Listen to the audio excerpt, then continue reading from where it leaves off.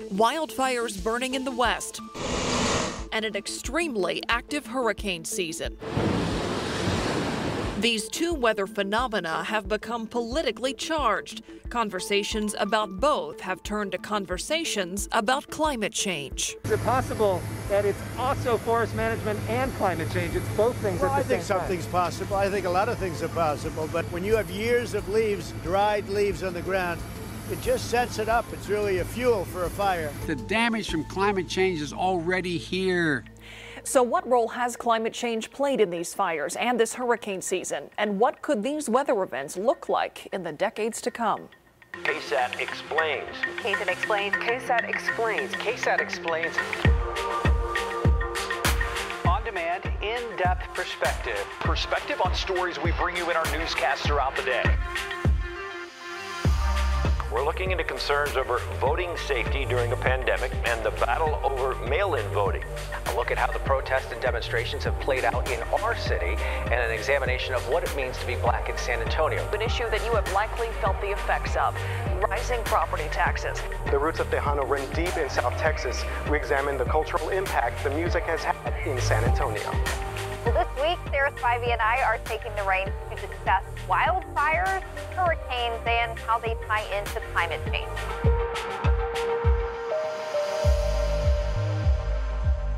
Thanks for joining us for this episode of KSAT Explains. I'm Myra Arthur. This year has been packed full of some of the most important and consequential stories of our lifetime, from a global pandemic to demands for an end to police brutality to a heated presidential race. There has been no shortage of big headlines. Some of the topics in those headlines are things we come to expect every year, but ones that seem even worse in 2020. Wildfires that painted eerie orange skies, a hurricane season that provided us with so many named storms it's exhausted the English alphabet. And just like seemingly everything else this year, conversations about these wildfires and hurricanes have become contentious. What's to blame for the severity of these weather events? Is it climate change? Is this just another new normal? We wanted to get answers to these questions, so we're turning to our own weather team. Meteorologist Katie Blake and Sarah Spivey taking the reins for this episode to explain the science behind these devastating wildfires and this incredibly active hurricane season. For this week's KSAT Explains, we want to take a few moments to address two climate change issues that have become political recently: wildfires and hurricanes. And we know the national news has been focusing on these two issues quite a bit this year, and rightly so. In 2020 alone, wildfires and hurricanes or tropical systems have caused more than $24 billion in damage. And political leaders have weighed in. So today we want to explain how the complexities of climate change is impacting wildfires and hurricanes, and how it's not just a black and white issue. There have been some incredible, hard to believe, and honestly heartbreaking images and video as a result of the West Coast wildfires this year. You might recall images like this out of the Bay Area. This was from back in early September. A creepy orange glow filling the skies over San Francisco due to smoke from surrounding fires. And it certainly seems that California has been bearing the brunt this year as far as wildfires are concerned. Fires have developed across the entire state, all the way from the southern border near San Diego up to the northern border with Oregon. A lot of the really bad fires have been generally in the central and northern portion of the state. In fact, according to CAL FIRE, more than 8,300 fires have damaged more than 8,600 structures, have killed at least 31 people, and have burned nearly 4 million acres so far this year in the Golden State. And that's only as of October 7th. However, wildfires have been an issue in other states like Oregon and Washington, and fires have also developed farther east in states like Wyoming and Colorado. Financially speaking, CAL FIRE estimates that the cost of fighting and suppressing wildfires in California this year could cost more than $370 million.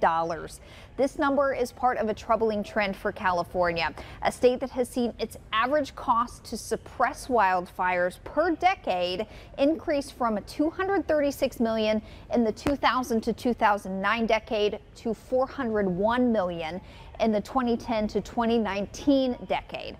Those numbers are according to Statista. Let's look at some national stats now. According to the Congressional Research Service, a nonpartisan group that informs Congress about a number of issues, including the ongoing wildfires, as of October 1st, 2020, 44,000 fires have burned nearly 7.7 million acres across the United States. In terms of acres burned, 2020 has already surpassed the 10-year annual average of 6.8 million acres. In fact, just from September 1st, 2020 to October 1st, 2020, 3.7 million new acres were burned, primarily across California. So, what's making wildfires worse, and what can be done to ensure improvements in the years to come? The answer to both those questions is twofold: forest management and climate change. In light of the destruction this year, talk of wildfires has often led to talk of climate change, insert politics. And while leaders on both sides of the aisle cast blame in different directions, the damage from climate change is already here. This is one of the biggest burns we've ever seen, and we have to do a lot about forest management. The solution includes both forest management and managing climate change. Let's start with forest management. According to the National Association of Foresters, good forest management, quote, eliminates as much tree mortality as possible while also promoting growth, end quote. Meanwhile, poor forest management can lead to overstocking, meaning there are too many trees in a given area. This can make a forest subject to things like tree disease and wildfires. Now, if you pair poor forest management with a climate that is becoming drier and hotter, essentially you have a huge puddle of gasoline just waiting for a lit match to be dropped. That match is climate change. According to the document California's Fourth Climate Change Assessment, published back in 2018, California can expect to see both an increase in temperature as well as an increase in drought in the coming years, both of which contribute to the initialization and duration of wildfires. Additionally, California's Santa Ana and Diablo winds can be problematic during fire season.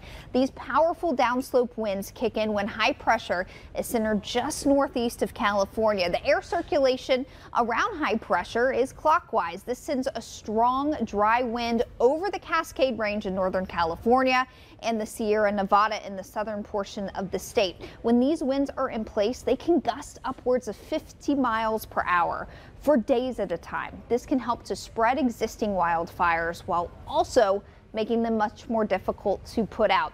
And while the Diablo and Santa Ana winds are unique to California, the idea of hotter and drier conditions due to climate change is not. According to an assessment by the University of Washington called the Washington Climate Change Impacts Assessment, Washington State can also expect to see, quote, increased summer temperature and decreased summer precipitation, end quote. The assessment also goes on to mention wildfires, saying specifically, quote, the area burned by fire regionally is projected to double by the 2040s and triple by the 2080s, end quote. So unfortunately, without proper attention to both issues at hand, forest management and climate change, the wildfire situation on the West Coast could be repeated and made worse in the years to come.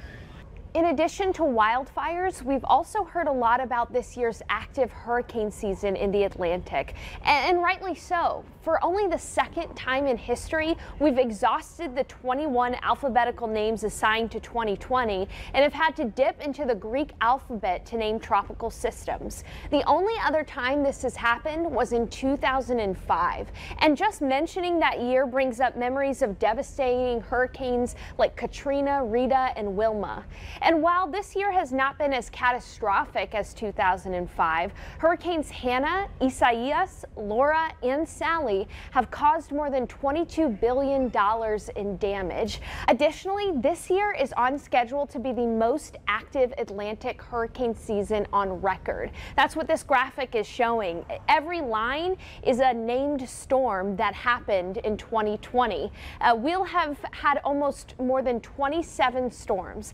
Of these storms, 9 have actually made landfall on the U.S. mainland, and this is the most since 1916. With Hurricane Delta expected to make landfall along the Gulf Coast after the time of this recording, we'll have 10 named storms that made landfall on the U.S. mainland, and that is the most on record.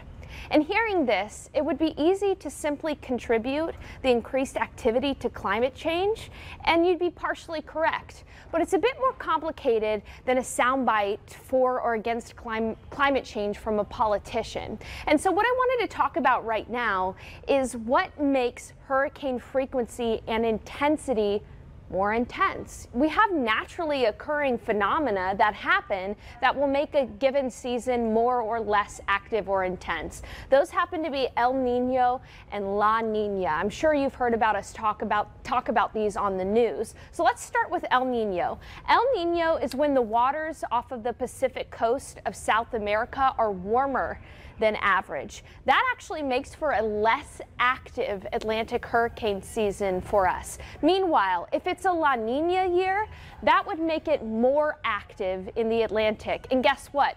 2020 is a La Nina year. So it makes sense that we're seeing more activity from hurricanes and tropical storms. So we have the naturally occurring phenomena, but then we have the human influenced effect.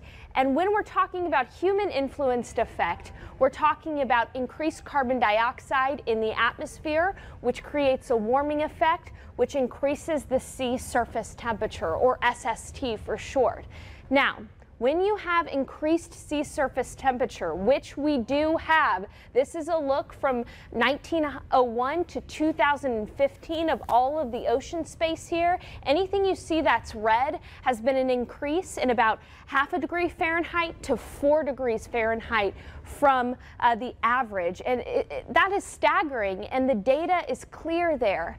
What's a little scary is that lots of studies are saying that a 1 degree Fahrenheit increase equals a 15 to 25 mile per hour increase in the intensity of a tropical storm or hurricane, which could easily put it in the next category, Category 1, Category 2, Category 3.